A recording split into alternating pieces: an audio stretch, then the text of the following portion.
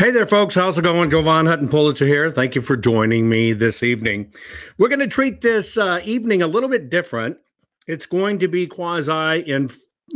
educational and instructional at the same time. We're going to be talking about True the Vote. We're going to give you some of the facts, give you some of the details directly from the fine folks at True the Vote. But first, before we do that, I want to make sure that you understand what it is, how it works, etc. So when you watch the movie, which I hope you do, you will be able to understand the technology behind it. I'm going to play for you that spot again for the movie, and it will lead me right into my next discussion. So if you just joined me, thank you for joining me. I record every day, 7 a.m., 7 p.m. Central Standard Time, 7 days a week. I say it in Central Standard Time because it's easy to remember, 777.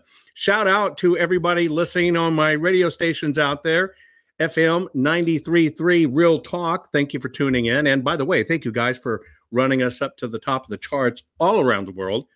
For our podcast as well. Take a look at the trailer. You've got a little over 2 weeks, about 2 weeks, and the movie comes out. Check this out. The 2020 election was the most secure in U.S. history. There has been no evidence of widespread voter fraud. He lost a fair and secure election. The most secure election in American history. Really? All those of you who volunteered and worked the polls, you deserve a special thanks from the entire nation.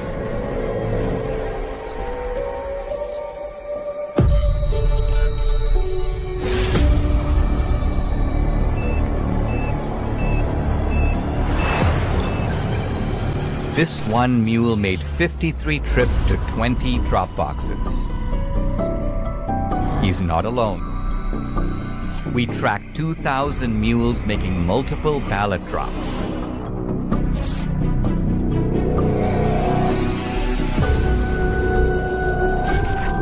Leaving no fingerprints.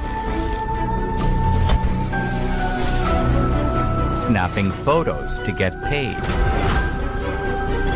A coordinated ring of illegal vote harvesting in all the key states where the election was decided.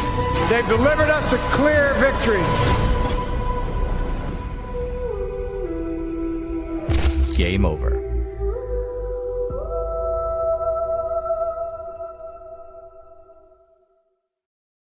That's what we're going to be talking about this evening, folks. We're going to take it from the concept of provable evidence, presenting it, of course, to Congress, Senate, and hopefully your state prosecutors with your attorney generals. One thing you should note is on my Rumble, you can always find me in social media. It's just rumble.com/Jovan Hutton Pulitzer. Most of them are all my full name unless I've been banned. Then you'll see a different iteration. The next iteration is Jovan H. Pulitzer. I put up a video because everybody's asking, why are we not getting traction? Why are secretaries of states, attorney generals ignoring this or attempting to ignore it? I put up an extremely boring 1-hour video for you, but it's paramount when it comes to understanding why getting election integrity in the United States is such a hard fight. It's 30 Secretary of States. Chances are your Secretary of State is on that call.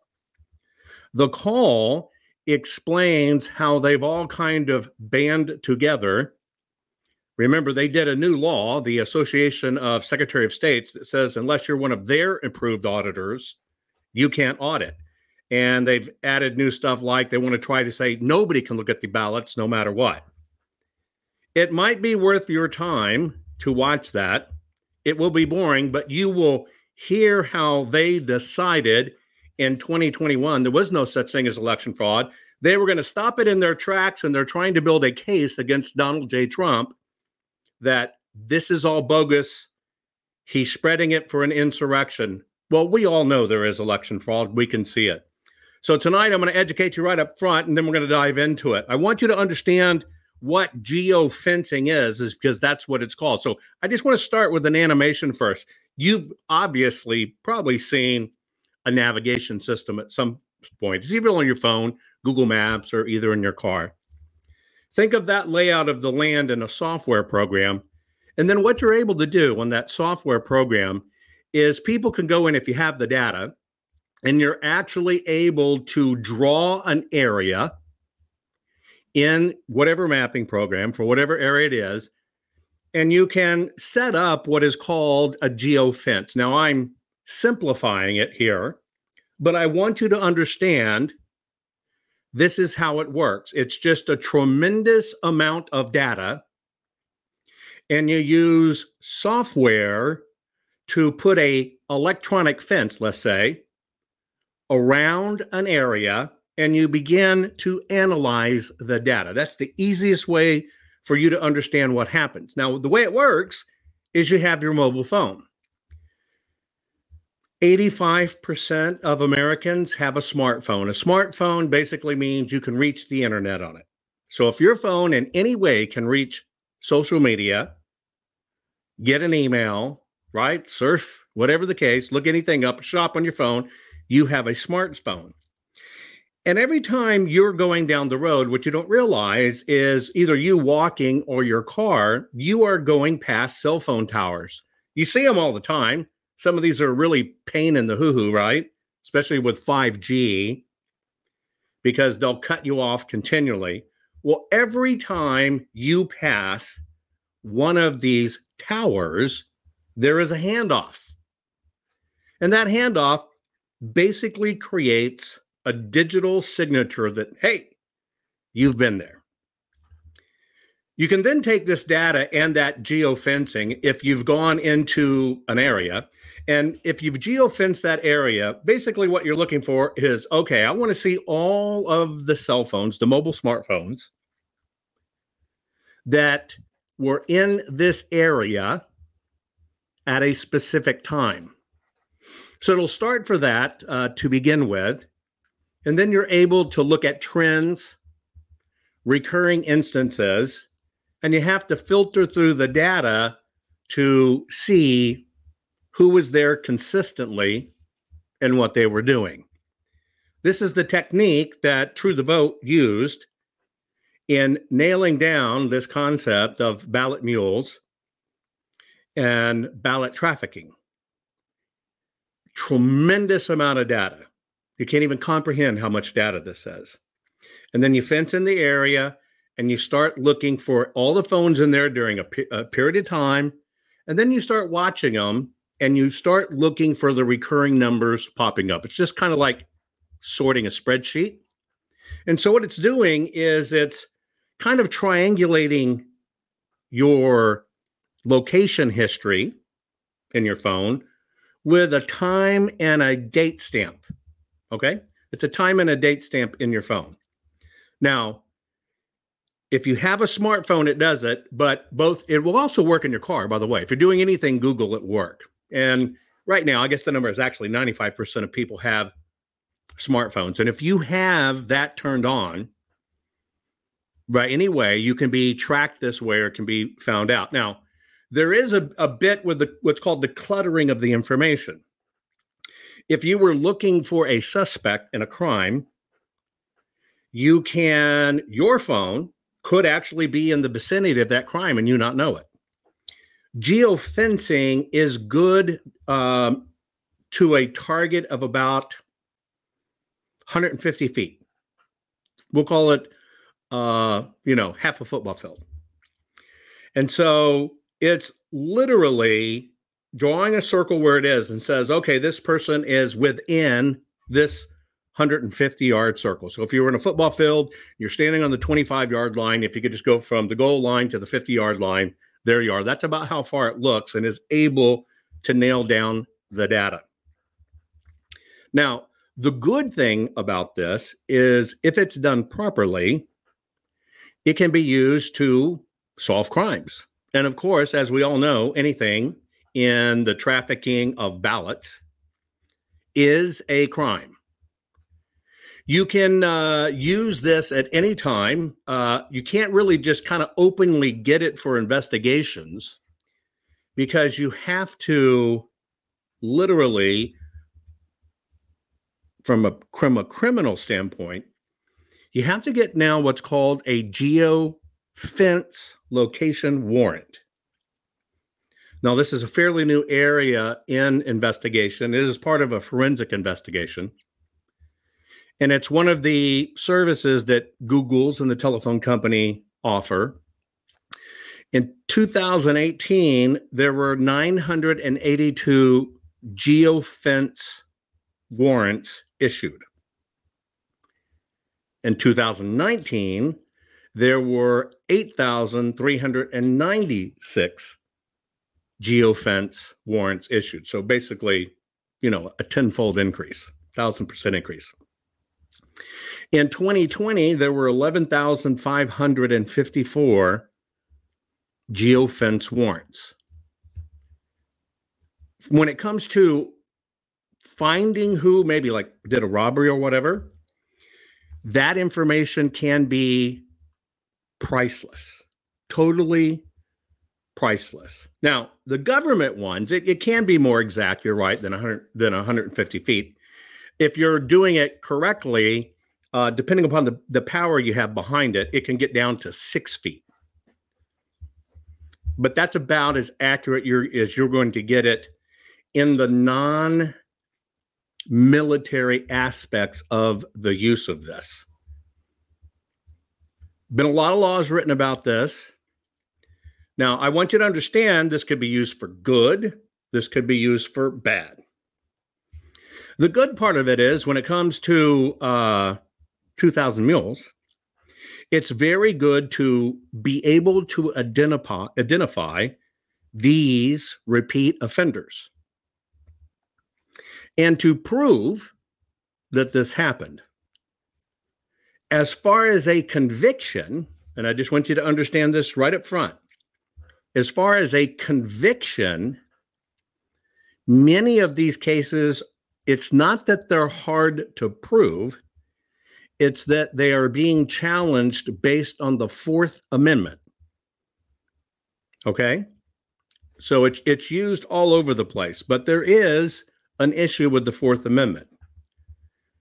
Your government as well can and will use geofencing technology to spy on you. And I'll give you an example. There are 45 criminal cases involved, and this is at minimum, by the way, okay? It's probably double by now, but there's at least 45 cases, criminal cases, brought by the Justice Department using geofencing to identify who showed up at the Capitol on January 6th. So there it is. So they can use it too, right? And they are using it. They used it to bring at least 45 cases I know of. It's probably double that now to identify people who were there. Now, that has nothing to do with whether you're guilty of anything or not. They can use this all the time. Okay? They do this all the time. Part of getting it down accurate, this will ring a bell with you, but part of getting this down accurate is they will fly special planes, kind of like they did over the Maricopa audit, to be able to get the telemetry tighter and find everybody that had a cell phone there. This can be used for good. This can be used for bad. That's just the way it is. And so I wanted you to understand that. I wanted you to understand how it works. I wanted you to understand what it is used for, how it can be used for good, how it can be used for bad. From that standpoint, we have a tremendous opportunity in history to prove for the first time there is such a thing as election fraud. You got to be really clear on these definitions, folks. Voter fraud is when somebody takes a dead mother's ballot and votes it, and they get caught. Now, that's the racket in prosecution. These Secretary of States, Brnovich included, will easily go after somebody who misused a ballot. And they'll get them to agree to a plea deal. They get to say they were a conviction, right? They get to say it was a conviction. And look, we went after it. But it also gives cover for the system where if you were to look at published reports, that they say voter fraud is very minimal and it's very, very tiny. Now, what they're doing is they're taking an election where you have, let's say in Maricopa, 2 million voters. They find one person, they prosecute the one person. Now they have a ratio. They found 1 out of 2 million. You see how the game's played? That's how the game's played. They will immediately do those, okay, literal stuff, right? They will do it. They will tokenize, find one person and do it. Then all of these think tanks, all of these universities say voter fraud is very small. Now, I want you to understand the difference between voter fraud and election fraud is like sex is to gender identification. Sex, you're male or female, down to your DNA, it is what you are no matter the costume you wear. Gender can have all these crap variables. Voter fraud, right? They'll focus on, because it goes to one person, to avoid having to tie in all of these other variables of whether it really occurs. That's the difference. Therefore, you don't really hear about election fraud. When it comes to 2,000 Mules and the fine work they did and are still doing, this is probably going to end up being one of the hallmark things that actually maybe get us some true traction and possibly convictions, because, like Ellen says, it's a team sport, meaning they prove multiple people are on it and had a formula to do it and it was coordinated everywhere. That's RICO. That's RICO.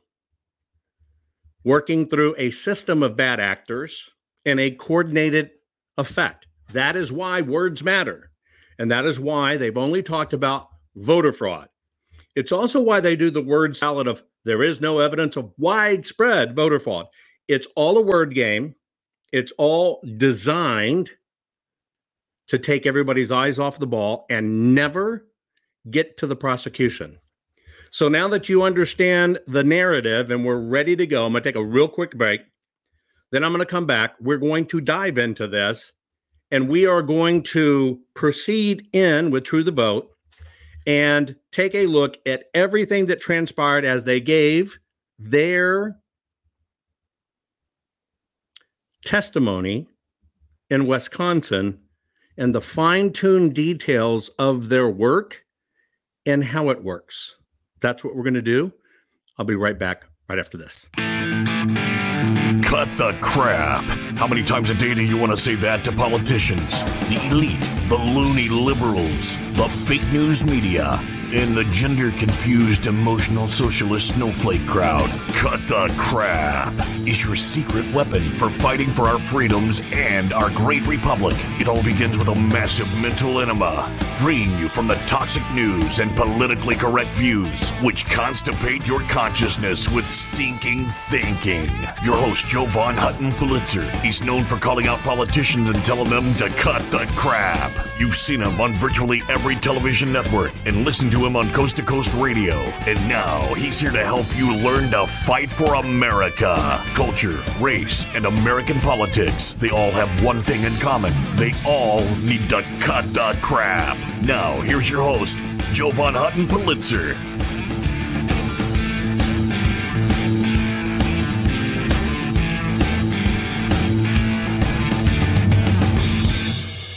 Okay, folks, now that you have a prep on how this phenomenon of geofencing works, what's entailed, you can now visualize it in your head how people do it. Ton of data, just like a spreadsheet, little geeks nerding around, drawing an area, and just looking at the data forever to get answers. We're going to jump now to the testimony of True the Vote as they presented it in Wisconsin so we can focus on specific facts, and then we will discuss each break in it along so I can help you. I want to have you intimately educated because I'm sure you're going to want to see the movie 2000 Mules. So I want you to understand how this is used, why it is a phenomenal thing, and how it might be the straw that finally breaks this election fraud ring. Here we go. Evidence of what we consider to be ballot trafficking that your law suggests is illegal in practice. The voters on the other end of that process, whether or not they engaged wittingly or unwittingly, whether or not they were paid for their ballots or not, that's a whole nother matter, honestly. And we've seen it across the country in a variety of ways. Some people willingly bring their ballots to churches and get paid for that. I mean, there's a variety of ways in which this happens. The really troubling part about the process, and this has been consistent, is that when you are involved in a community or in a network, and broadly just in an environment where it's acceptable, where that's an okay thing to bring your ballot and get paid for it, sealed or not, you bring your ballot and you get paid for it. Or, I mean, there's so many ways to get at this, right? You can get paid for your ballot. You can, in the case of mailing out of a ballot, it just maybe never arrives in your mailbox and you don't know and it's gone. You can be required, as we've seen in many states, to hand over an open ballot. We don't want to, and are not trying to split the baby on exactly which way these votes were actually collected, because there's all manner of ways. But no matter how you slice it, we believe it's voter abuse, because to believe that you need to hand over your ballot under any circumstance is abusive, and it's not fair to the voter. And I think we collectively need to do a better job of reinforcing the pride of, being able to deliver that ballot, ideally in person, but if it's going to be in a mailbox, so be it. But this notion that, I cannot tell you guys how many people we have talked with that it's what we always do. So let's dissect this. If you are going to mass rig an election, the single easiest way to do it is to get a hold of the ballots. The easiest way to get a hold of the ballots is to make sure you're doing mail-in voting. This has been around forever. This is why you see so many people and so many states trying to push voting by mail in, because it creates an opportunistic way to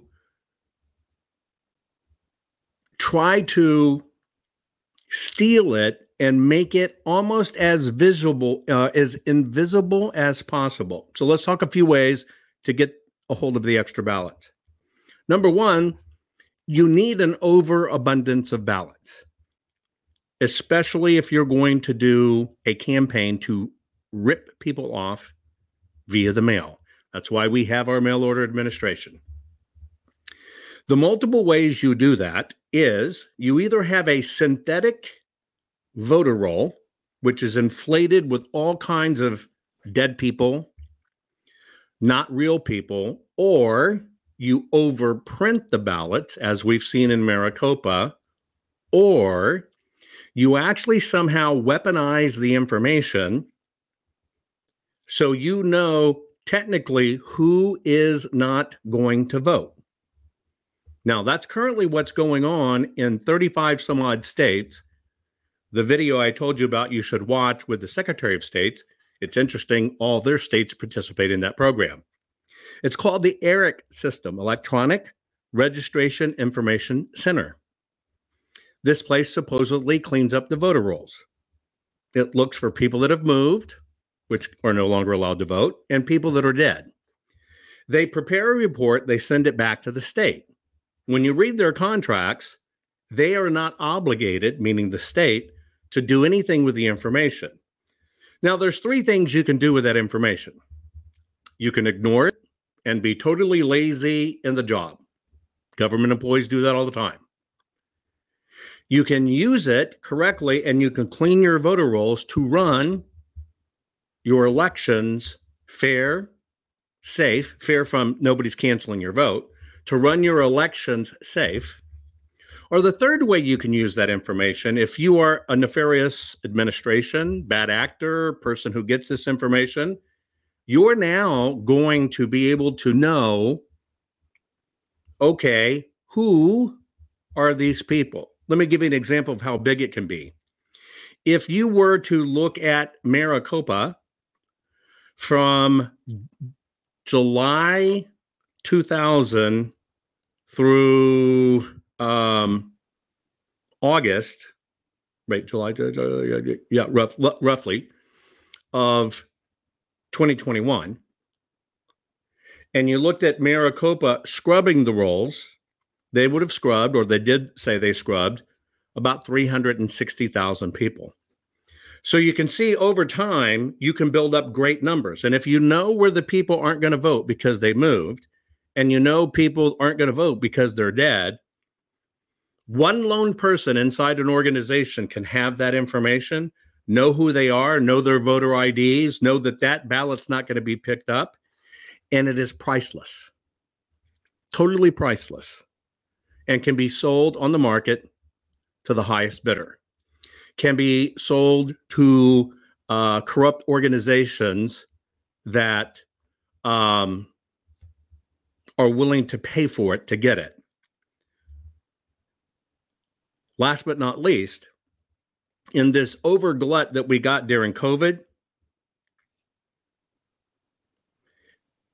the intentional mailing 2 or 3 times, instead of cleaning up the addresses and using your last one, there was a ploy to just use every address they had on file for you. Oops, our mistake. And so apartments and homes, you could get 4 or 5 ballots. I've seen some home get 10 ballots. Your first reaction is you're going to get the one that says your name right and your address right, not all the other derivatives. You're just going to think it's junk. You're going to throw it in the trash. There are organized people that follow the post people and then dumpster dive and get those ballots. And then you heard about churches, civic organizations, and paying money for it. I just gave you all the different ways, and not one of them's a crime. There are no bills or laws written to stop this stuff at the moment. There will be.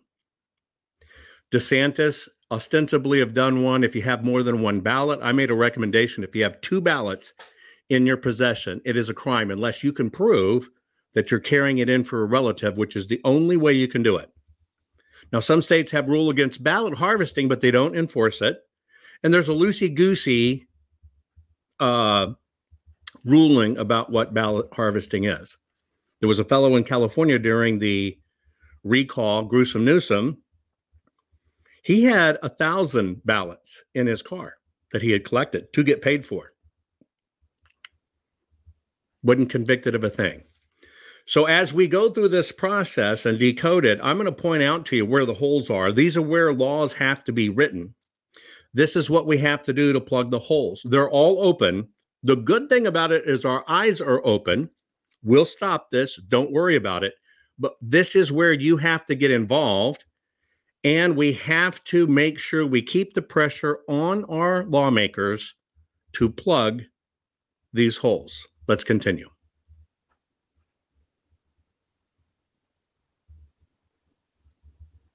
So in Milwaukee, Racine, and Green Bay, we identified 138 people who met that criteria of 5 NGO visits and 26 drop boxes during the study period of October 20 to November 3 of 2020. This resulted in a unique number of drop box visits of 3,568. So those 138 people went to drop boxes in total 3,568 times. Just those people. Now think about that, folks. 3,568 people. Those people pinpointed down to an area. Now you've done this geofence. You're looking at an area. The area is defined by these drop boxes. You start looking at them and you start seeing a route. And you're looking for this recurring cell phone number to ping. And all of a sudden, you keep on seeing this number. That's the first thing you do. You geofence the area, you look at the data, and you look for the phone numbers that continually pop up. Now, granted, there's going to be a lot of people that work there, but you're going to be able to identify them that, okay, this person works here. What you're looking for is the connective tissue from Dropbox to Dropbox to Dropbox to Dropbox. That is where the patterns begin to emerge. Do you think that, and by the way, right, in most states, not illegal. The laws have never really been enforced, and that is why we have to be educated about this, because it's going to be a very, very hard-fought battle. It will prove this occurs, and it will prove we need to do something about it. It will force lawmakers to do things, and by identifying the people, it may actually identify who was paying them. That is where we might find the crime. Now, Paulette says, I got 4 mail-in ballots, but always voted in person. That's how it works. Think of your ballot as currency, and they flooded the market with currency. This is about, you've got to understand how this works. Because every one of you technically is an enforcement officer. We're going to deal with that in future training sessions, but you have to know how this works so we can stop it, because it's going to be up to us. Bottom line, it's going to be up to us. Let's continue. There is an entity that's funded by federal law enforcement agencies all over the world. It's called the Armed Conflict Location and Event Data and Target Devices. Basically, it's a database of all of the device IDs that show up at the violent protests around the world. And just for the sake of this discussion, we identified 10 different devices that are on, 14 targeted devices that participated in one or more of the violent riots in Wisconsin during 2020. So of our device ID, the ones we identified, about 10% or so participated in some of the violent riots in your state. Let's deal with this. We all know, and even though the fake news didn't cover it, there was a tremendous amount of citizens showing video that they bust in Antifa rioters. That's number one. Number two is we know that they ran Craigslist advertisement, paying some people up to $300 a day to riot and to show up, and they bust them in. Now, if you understand that's a crime, and those are paid actors to agitate, so the news has a story, and so the political system has a story to focus on, which they did, then I want you to understand what he just said. In one area, they were not only to find these people that were ballot traffickers, They were also previously involved in the riots. It gives you a very good idea of how and who organizes this behind the scenes. One of the things we have to do in our own kind of Project Veritas style is we have to get embedded with these organizations. We have to take risk, or our kids have to take risk and be invited to these events and being paid so they can document where's the money coming from, what's going on. If you go back to, I originally mentioned the use of geofencing in December of 2020. It was a discussion I had by watching what was going on in Fulton County, Georgia. One of the things we noticed from all of the surveillance and from all of the video footage and from people inside, there were a tremendous amount of people there on burner phones. Burner phones are the neutered phones that really doesn't have a carrier. You buy it, you use it, you throw it away. It is a typical tool in a crime organization. The goal was, hey, look, if we can pinpoint these burner phones by the way they travel around this building, and if they're bringing in these people in from out of town, they've got to put them up somewhere. We'll find where they're housing them. By the way, they rented private houses. We'll find where they're housing them. We may find a hotel or two. There's going to be a credit card attached to it. We may find a rental car or two. There's going to be a credit card attached to it. This was in December 2020. So the information got put out there that we can use geofencing to our advantage, and that was run up the pole, or the poll, P-O-L-E, within the ranks of the election integrity community. And God bless True the Vote that they did what they did, a monumental effort to make this happen. So now we can understand, if you understand these are paid agitators and they're at the same place, now you're beginning to understand this is in fact an organized crime initiative that's going on. It's very easy to see. Let's continue.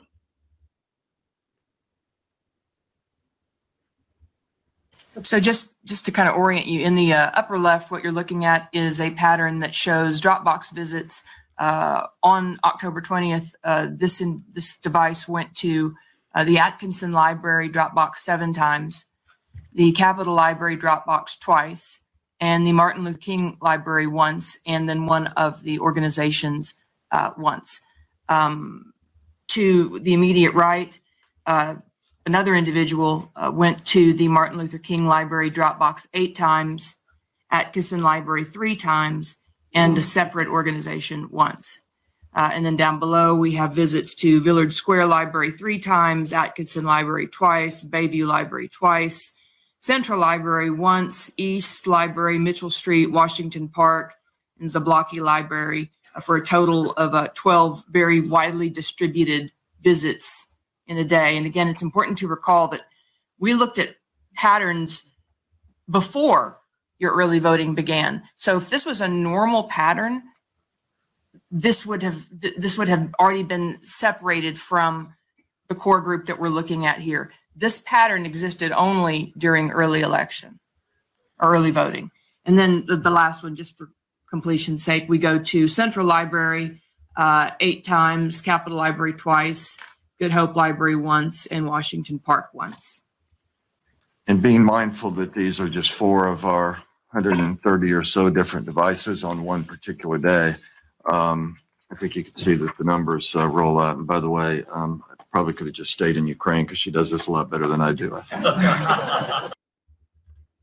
So, a few things to remember, going back to the previous one where they said they made 3,900 trips. Do you think they only carried one ballot with them? This is in Wisconsin, by the way, Milwaukee. Do you think these people only carried one ballot with them? Well, if they only carried one ballot with them, it was, we'll just call it 4,000. We'll round it up. But if they did that at each box, and there's 4 boxes, right, on the trip, you begin to see how the numbers pile up. And then if you understand that this can go on for as long as 20 days, remember in Maricopa, where this happened as well, there is not election day. There is election month. Election month. Because it's allowed to come in all month. So you're talking in some of these areas, absolutely, hundreds of thousands of illegally laundered ballots. This is a huge deal. Now, I want to make sure you've caught the real point here. The good thing about geofencing data from a technology standpoint is you can look before and after events to prove this is a unique pattern. Do you follow what I'm saying? So if you know this occurred during the early voting time, one of the ways you can prove this is you can go before that and after that, and you can show how these same cars that made these same routes, right? Some of them 20 or 30 times, one day drop, all of a sudden didn't exist, came into existence, and then disappeared. Make sense? This is how you prove the case. It will be a huge battle because these attorneys are going to fight it on Fourth Amendment. But that's why I said what has happened is one of the greatest gifts ever. And it doesn't matter who's working in election integrity or what they do, whether it be confirming signatures. By the way, we now know the artificial intelligence for the signature matching in Maricopa. You didn't know it was done by AI. Looking at AI, failed 85% of the time. In other words, out of 100 ballots, 85 of them it got wrong. So again, this is not a crisis in the sense that we're getting our asses handed to us. This is a monumental, eye-opening event. Even you now know more than you ever knew about what could be done. This is irrefutable evidence. And with the opening of all these eyes, everybody knows what to do. So I want you to understand how it works. Hard evidence. The key to take from that point is you look at that period of time. Think of a judge. Think of a jury. Think if you're one of the 12 sitting there making a decision. This is so provable because the attorney will argue, well, 95% of those people in there were there for legit reasons. Okay, great. Then you're able to say, well, we kicked them all out, but 95% of those people didn't go here, here, here, and here specifically, and they didn't circle it all after midnight at these different times doing it. See, date and timestamp is critical. All these attorneys will try to refute it. Date and timestamp is what's critical. And this is what we're learning in this process. And this is why going forward, we'll be able to plug these holes. Let's continue on. Not there was some nexus between these cell phones or unique device IDs, I should say, and some of what happened in the election. Our analytics team, we have 12 people, and we began to unpack pretty much everything that you can imagine about the election. We've gathered more than 2 petabytes of data, ranging from video to our pings or to our location signals. And documents, interviews. We've done quite an extraordinary amount of work. But one thing we learned is that there are 5 key components to the hypotheses that we came to understand as being, Catherine coined, I think appropriately, as ballot trafficking, because it's far more than just harvesting. It's far more than just collection. It's the combination of collection, distribution, storing, and the components of those are very clearly inaccurate voter rolls, the mass mail of ballots or ballot applications, non-governmental organizations or NGOs. The privately funded drop boxes were certainly a component of everything that we've seen.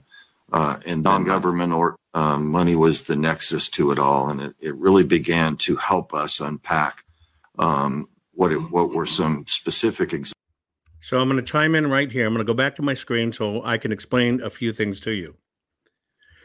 On the left is what I told you about with the ERIC voter rolls. If you have fat voter rolls, and I'm not talking fat people on voter rolls because it'd all be my aunts, they're related to me, but I'm not talking about them. But if you had inaccurate voter rolls, if you know where the fat is, you know how many people could get a ballot and they're not going to come in.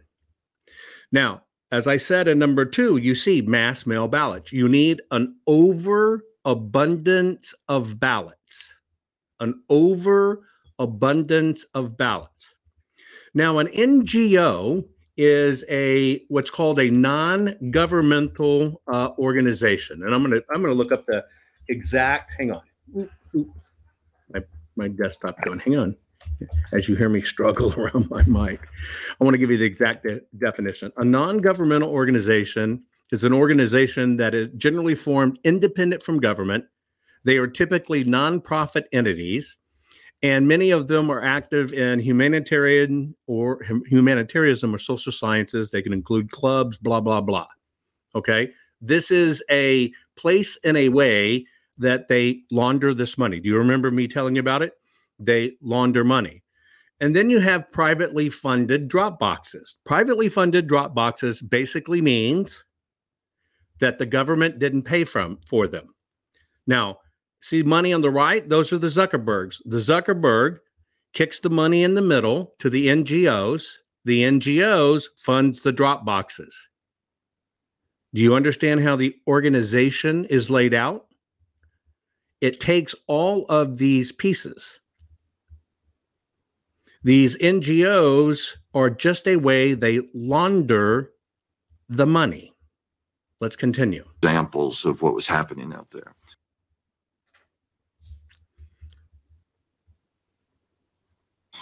So why should we care? This will take a few moments to go through, and I'll explain to you some of the assumptions we made. But we believe that 7% of the mail-in ballots, approximately 1.9 million, I think, here in Wisconsin, were cast as a result of trafficking. So you saw the numbers there. All those ballots cast because of trafficking. They're in the hundreds of thousands around the country. We're going to take a quick break. I know everybody's got to do a pee-pee break. We'll be right back right after this. See, I told you learning how to tell the world to cut the crap would make you feel great. There's more to come. Jovan will be right back.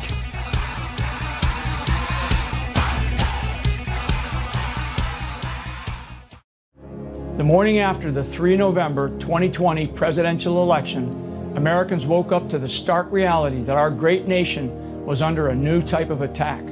This attack didn't come with mortars or bullets, but was an assault on our sacred election process. Since then, Americans everywhere have had to ask themselves if they really believe that our election was true and fair.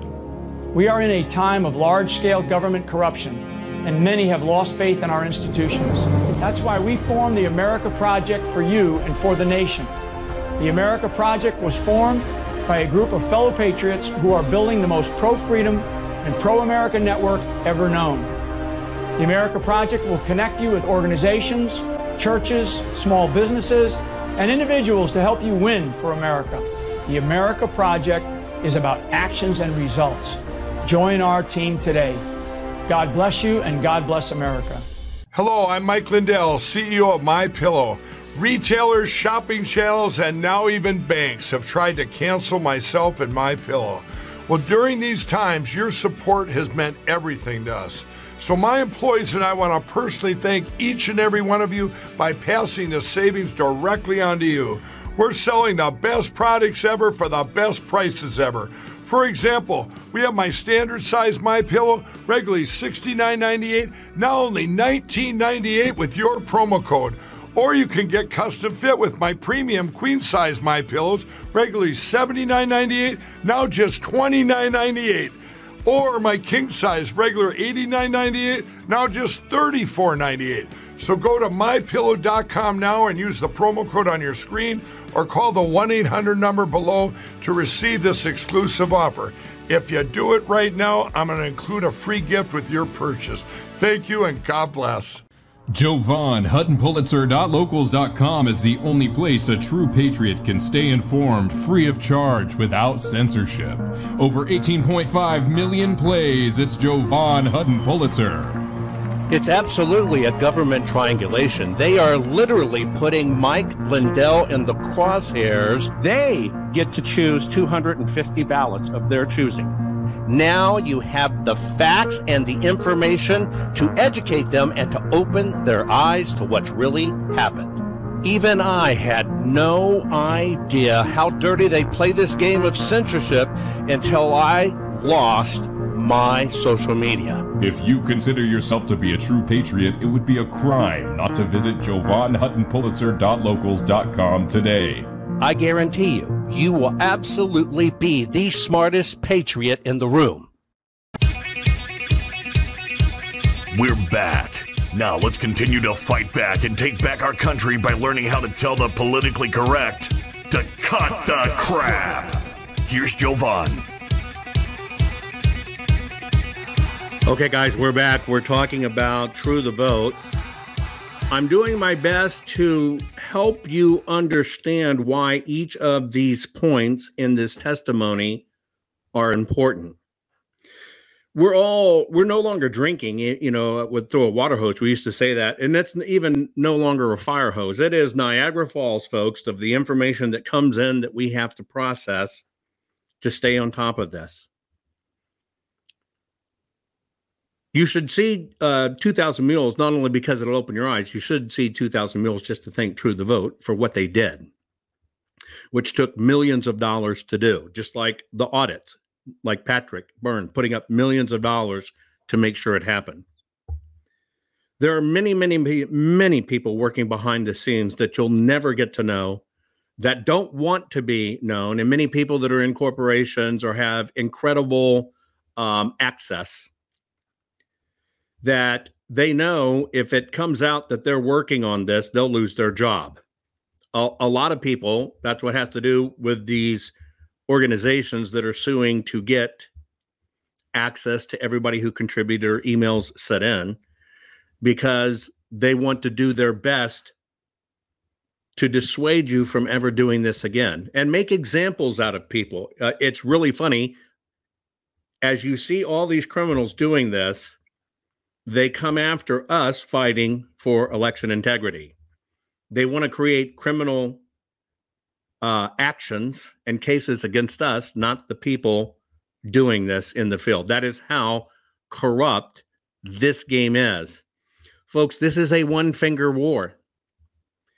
If you're watching, and there's several thousand of you watching right now, you need to rumble. You need to hit that plus sign. You need to share this. This is where you can learn how all of this works. It's why I do my broadcast 7 a.m., 7 p.m., 7 days a week, Central Standard Time. This is about learning. This is about open your eyes. For guys that have been with me, and girls, for a long time, you've got a PhD in this crap now. You've got a PhD in crap cutting. That's why the show's called Cut the Crap, Culture, Race, and American Politics. You have to understand that. And right now, it's simple. I look at people and I look at thousands and thousands and thousands of people watching. But the shares don't say that. I don't know if it's people just not interested in the topic, or people don't care, or they're always saying, well, hey, what can I do? You can use that one finger, and you can make sure other people see this so they can get trained. Let's continue. The majority of the drops occurred after business hours. So at the libraries, this would have been well after the libraries would have been open. Usually, you can speak to this, but I think it was generally 8 p.m. to 5 a.m. Interesting.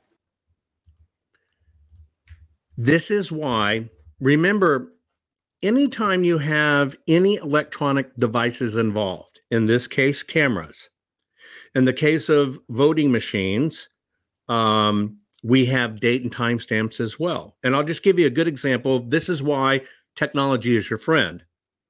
When that paper goes into the machine, that ballot goes in, it is given additional numbers, date and timestamps. That's how we're able to tell what machines ran on what. But also when something goes to adjudication, that's where a human's going to look at the file. And imagine if you were looking at a ballot, and it might take you, even if you were in fast, 30 seconds to look at the ballot and see what was wrong or not wrong with it so it could be corrected. In this past election in 2020, they used artificial intelligence to do it. What it didn't do is it didn't let people look at everything on the ballots. It only said, hey, the computer says this is wrong, look at it, which is in a way to be deceptive in itself because it gets to choose what it shows you. They sold it to these states, by the way. Imagine that. They sold it to these states. It's going to make it faster. It's going to make it better. And you won't have to take so much time to do it. What it changed in this process is when a ballot was bad and the machine couldn't read it, it was set aside to a special box. People would gather it, take it to another group, ostensibly a Democrat and a Republican. They're going to look at it. They're going to see what's wrong with it and decide what needs to be fixed. Physical ballot, they're looking at everything. In this new AI system, it snapped a photo, quote unquote, of the ballot scan and sent it over and said, only look at this stuff. Nobody knows if that photo, that image was absolutely 100% correct.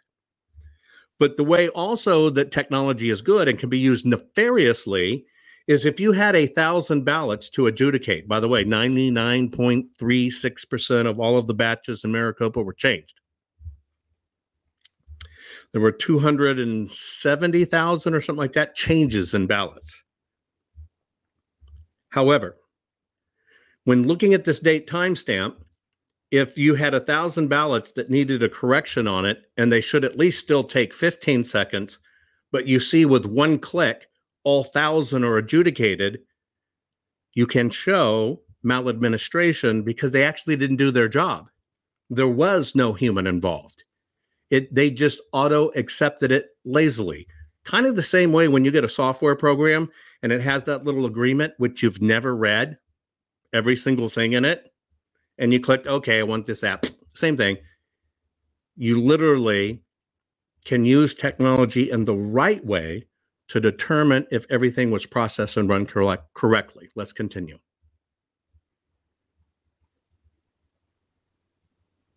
It seems to always shake down in about this same 7% or so. The challenge that we as Americans face, as Catherine pointed out in her opening comments, that this was the most secure election in history. We've all heard all the media's take on all of this, but this is a number that should concern everyone. There's 4.8 million votes that were cast nationally or so in this fashion. And if you consider that some of the elections in some of the states were pretty close, Georgia being one, your state, Arizona, and some of the ones we looked at, it really is troubling that this could have happened. And I think that our view is that any community in this country of any size, whether it's, a tiny little place like San Luis or a, super huge place like Philadelphia, Pennsylvania, that the same concepts were developed. And that's why the numbers stay the same. because it's an organized crime. It was perpetrated on Americans by advancing bad process, dirty vote. Catherine will go through this here in a moment, but dirty voter rolls, ballot boxes, all sorts of mail-in ballot capabilities, and you roll all that up, and it's quite evident to those of us that have spent the last 15 months of our lives developing these numbers that this was indeed an organized crime that was perpetrated on Americans. I couldn't have said it any better. If you followed me for a while, you understand that RICO, the definition of RICO, is in all of these cases being met. Now, I'm going to pull it up again. I'm just going to read it to you. It's basically racketeering, influenced, and corrupt organizations. That is the statute. And it's basically saying, do you have a criminal enterprise that is undergoing something in order to get an interest in something? Well, you have to understand, voting for somebody with a ballot is giving that person and that party a controlling interest, in most cases, into what goes on in the United States of America. We're a $450 trillion enterprise. It normally includes gambling, bribery, kidnapping, money laundering, counterfeiting, embezzlement, drug trafficking, slavery, and all other kinds of things. And now we know that this can be done with elections. This is the definition of a RICO case, and they are extorting our votes from us in order to exert control, and it's intrastate. Let's continue.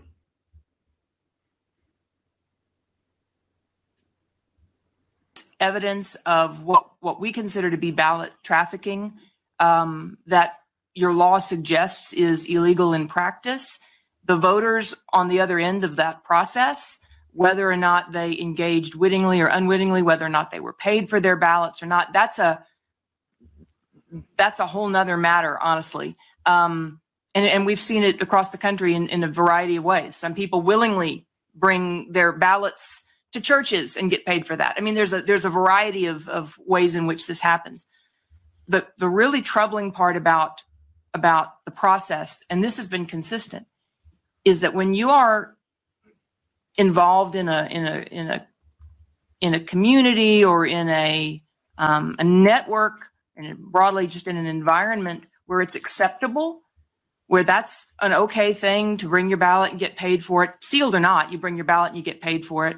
Or, I mean, there's so many ways to get at this, right? You can get paid for your ballot. You can, in the case of mailing out of a ballot, it just maybe never arrives in your mailbox and you don't know and it's gone. You can be required, as we've seen in many states, to hand over an open ballot. We don't want to, and are not trying to split the baby on exactly which way these votes were actually collected, because there's all manner of ways.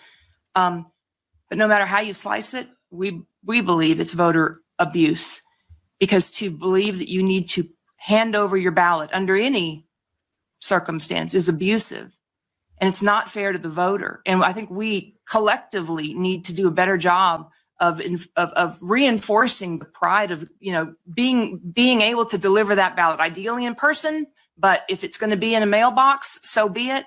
But this notion that, I cannot tell you guys how many people we have talked with that it's what we always do. This is how bad it is. That's where I'm going to stop for this evening point on it. I want to point out some key things here. You heard Catherine say that in some of these places, they want you to bring your ballot in opened. That's a minor technicality where they saying, we didn't open this ballot to get a ballot out. They opened it. You understand what I'm saying? They'll have you open it, but not vote it. They're trying to make the plausible thing that they didn't do it. There is no reason in the world that we should allow any open ballots to be counted in our systems. There's reports all across the country that some of these envelopes came in. The way it's supposed to work is you mail, and I'll just take Maricopa. You mail your ballot in, it goes through the postal system, it gets there. It's gathered by the county. The county then takes that over to Runbeck, who does the signature check. So Runbeck scans in your envelope, or let me correct that, not doing the signature check. They scan in the envelope and get that signature. It's the digital acquisition part of it, right? And then what they do is they have these all kinds of trays, and supposedly they send those digital signatures off to MTech or the verification place, and they're supposed to do a check. Does this match? Does this match? Does this match? If it doesn't match and it's set aside, that information goes back to Runbeck, that's pulled, and then they go down to the MTech Center to ostensibly be opened. Now, if you're a smart person, you understand what just happened. Number one, when you have the ballot printer and mailer scan that back in for you, it's only software, folks, but when you have them do it, you now have an entire lead up of who voted. You have in Maricopa from basically October 10th, you run a whole month almost scanning in these ballots. They know everything about you. They know your name. They know your voter ID, precinct, and everything. They already have all the numbers. They know everything that's hit in there, period. So it is not hard at all to rig, because based on the statistical probability, they might not look in that ballot, but they know your history. It's all there, folks. They know how you're going to vote. Now, if you're in one of these places that have an electronic machine where you go beep, boop, boop, boop, boop, because they did that to improve. People have a hard time filling out the ovals, and we don't want them to feel bad if their oval looks goofy, so we'll do it for them. No, it's just another way to steal the vote. They took the paper out of it. That's part of the plan. And so you have to understand, if you just heard that they scan it in and they do a digital image, and then it goes down here, and then it comes back here to pull out, all of these are breaks in the system. Nobody outside of your government should have that information, because you're paying the government enough as it is. It also proves that somebody can call from downtown and say, pull this ballot out. We don't want it. The system is in place, folks. The system is in place. It has been in place for a long time. And so simple things like, how do boxes of ballots get downtown that are opened already? Well, if it's opened, you can't really confirm that that's the original ballot that was voted, can you? That's why they're supposed to be sealed. The most valuable thing is the envelope, not the ballot. See, when you got it at home and you opened it up and you voted it and put it in that secondary envelope, that's the valuable piece, because technically you were supposed to sign it. If they can get a hold of that and swap if it's cracked, they crack the ballot, get a hold of it, swap ballots in it, it looks like you voting. Our system is Swiss cheese, and that's insulting the Swiss, because they would never make a cheese with that much holes in it. It's flimsy. We're horrible, folks, in our voting systems, but it was designed this way. It was designed this way to compromise us all. That's why we have to do away with the voting machines. Absolutely. This embrazened them, absolutely. And precincts should count their votes. They waived that. They got rid of that for COVID. You can't have people standing together. They'll get sick. They eliminated all the precincts, pushed them down.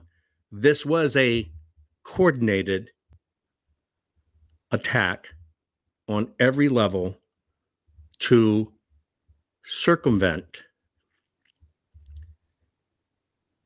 this election process and get somebody out of office they could not tolerate, but more importantly, somebody they could not control. I appreciate you all. I'm going to run the out. I'm going to play the ABCDFU song and then the router song for you. I really appreciate it, folks. You need to get your family members and stuff to watch this. You need to get really educated on this. We're going to do more of these. I appreciate you hanging there with me. Good night. Most people are afraid to stand up and speak out, but not you. You've been learning how to tell the system to cut the crap. What can I do to help save the America I love? And the answer is learn how to fight back and tell the system to cut the crap. Cut the Crap's not just a radio program, it's a movement. The right kind of movement, which breaks free the conservative constipation and reminds you that you are the majority. And we're just not going to take it anymore. Make sure you're following Jovan Hutton Pulitzer on all social media. See you next week. And between now and then, take a stand and tell them all to cut the crap. Hey there, think of all those people who mocked you for being a conspiracy theorist. Are you ready to become the smartest patriot in the room? Well, now's your chance to join me on Local. It's exclusive. It's a free trial membership where you can use to determine if my work, my insight, my content, and what I do to educate you to fight this fight for our country is worth it. And this is a whopping $4.16 decision, since that's what the membership is with an annual subscription. Now, you have to decide if $4.16 a month is worth becoming the smartest patriot in the room. So are you willing to spend $4.16 to gain the knowledge and insight it takes to make sure your country and our way of life survives? Is $4.16 even worth being able to prove to your family, friends, and coworkers that you're not some whacked conspiracy theorist?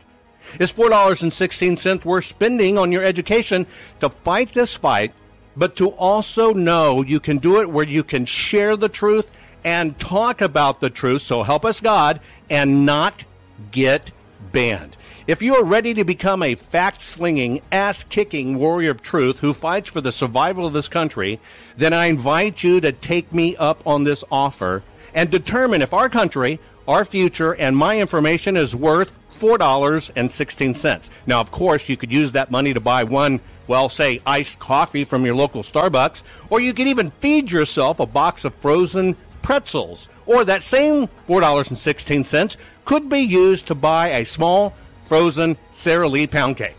Now, of course, you could use that same $4.16 to feed your brain and to pound some sense into the leftists who are leaving our country in a mess.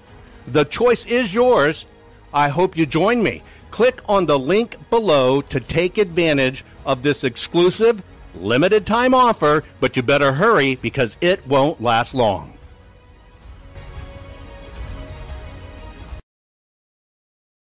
Hello, I'm Mike Lindell, CEO of MyPillow. Retailers, shopping channels, and now even banks have tried to cancel myself and MyPillow. Well, during these times, your support has meant everything to us. So my employees and I want to personally thank each and every one of you by passing the savings directly on to you. We're selling the best products ever for the best prices ever. For example, we have my standard size MyPillow, regularly $69.98, now only $19.98 with your promo code. Or you can get custom fit with my premium queen size MyPillows, regularly $79.98, now just $29.98. Or my king size, regular $89.98, now just $34.98. So go to MyPillow.com now and use the promo code on your screen or call the 1-800 number below to receive this exclusive offer. If you do it right now, I'm going to include a free gift with your purchase. Thank you and God bless. But you know what? If we lost the election, we know when we lose. If I lost the election, I'm okay with that. I'm okay with it. Seriously.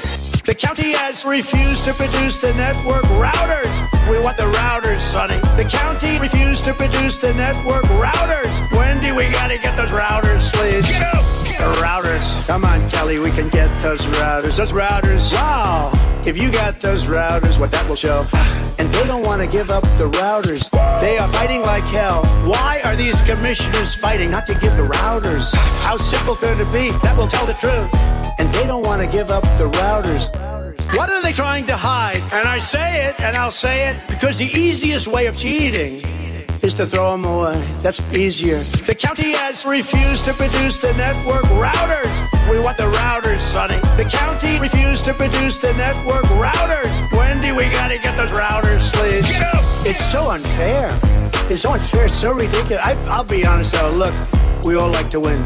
If I lost this election, I could handle it pretty easily. What? 1 in 24, sir. You're gonna win. And I say, wait a minute. I just won 6 months ago. The big lie, they call it. Those trends are unproven.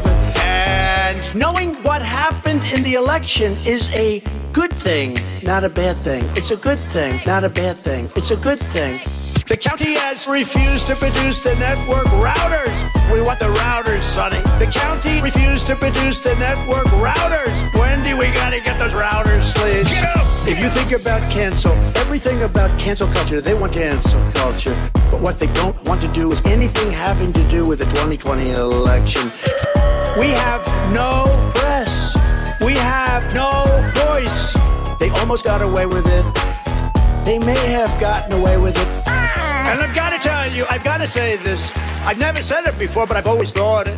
I get along with Putin because that's a good thing, not a bad thing. The county has refused to produce the network routers. We want the routers, Sonny. The county refused to produce the network routers. Wendy, we got to get those routers, please. Get up! Get up!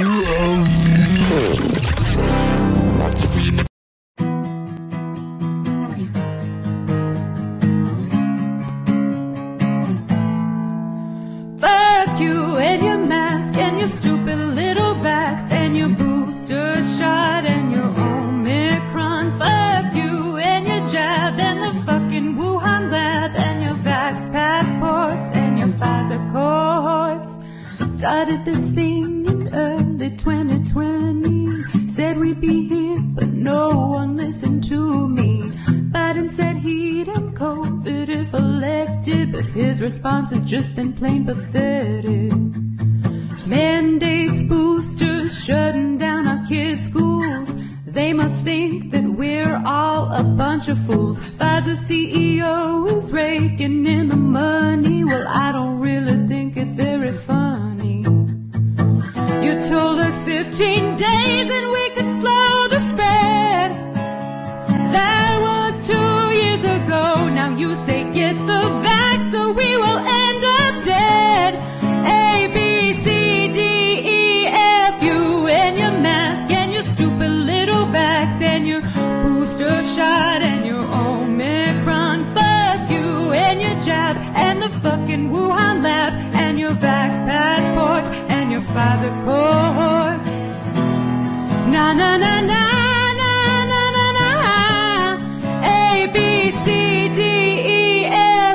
Dr. Fauci, I need for you to hear this. When you're in prison, it will feel like pure bliss. You think you're a king in charge of my body. The Constitution says that's really naughty. You promised a vaccine and it would be the end. All of that was a lie. Now you're on shot 4, but it doesn't stop the spread. A, B, C, D, E, F, you and your mask and your stupid little vax and your booster shot and your Omicron. Fuck you and your jab and the fucking Wuhan lab and your vax passports and your Pfizer cohorts. Na na na na na na na na. A, B, C, D, E, F, off. Na na na na.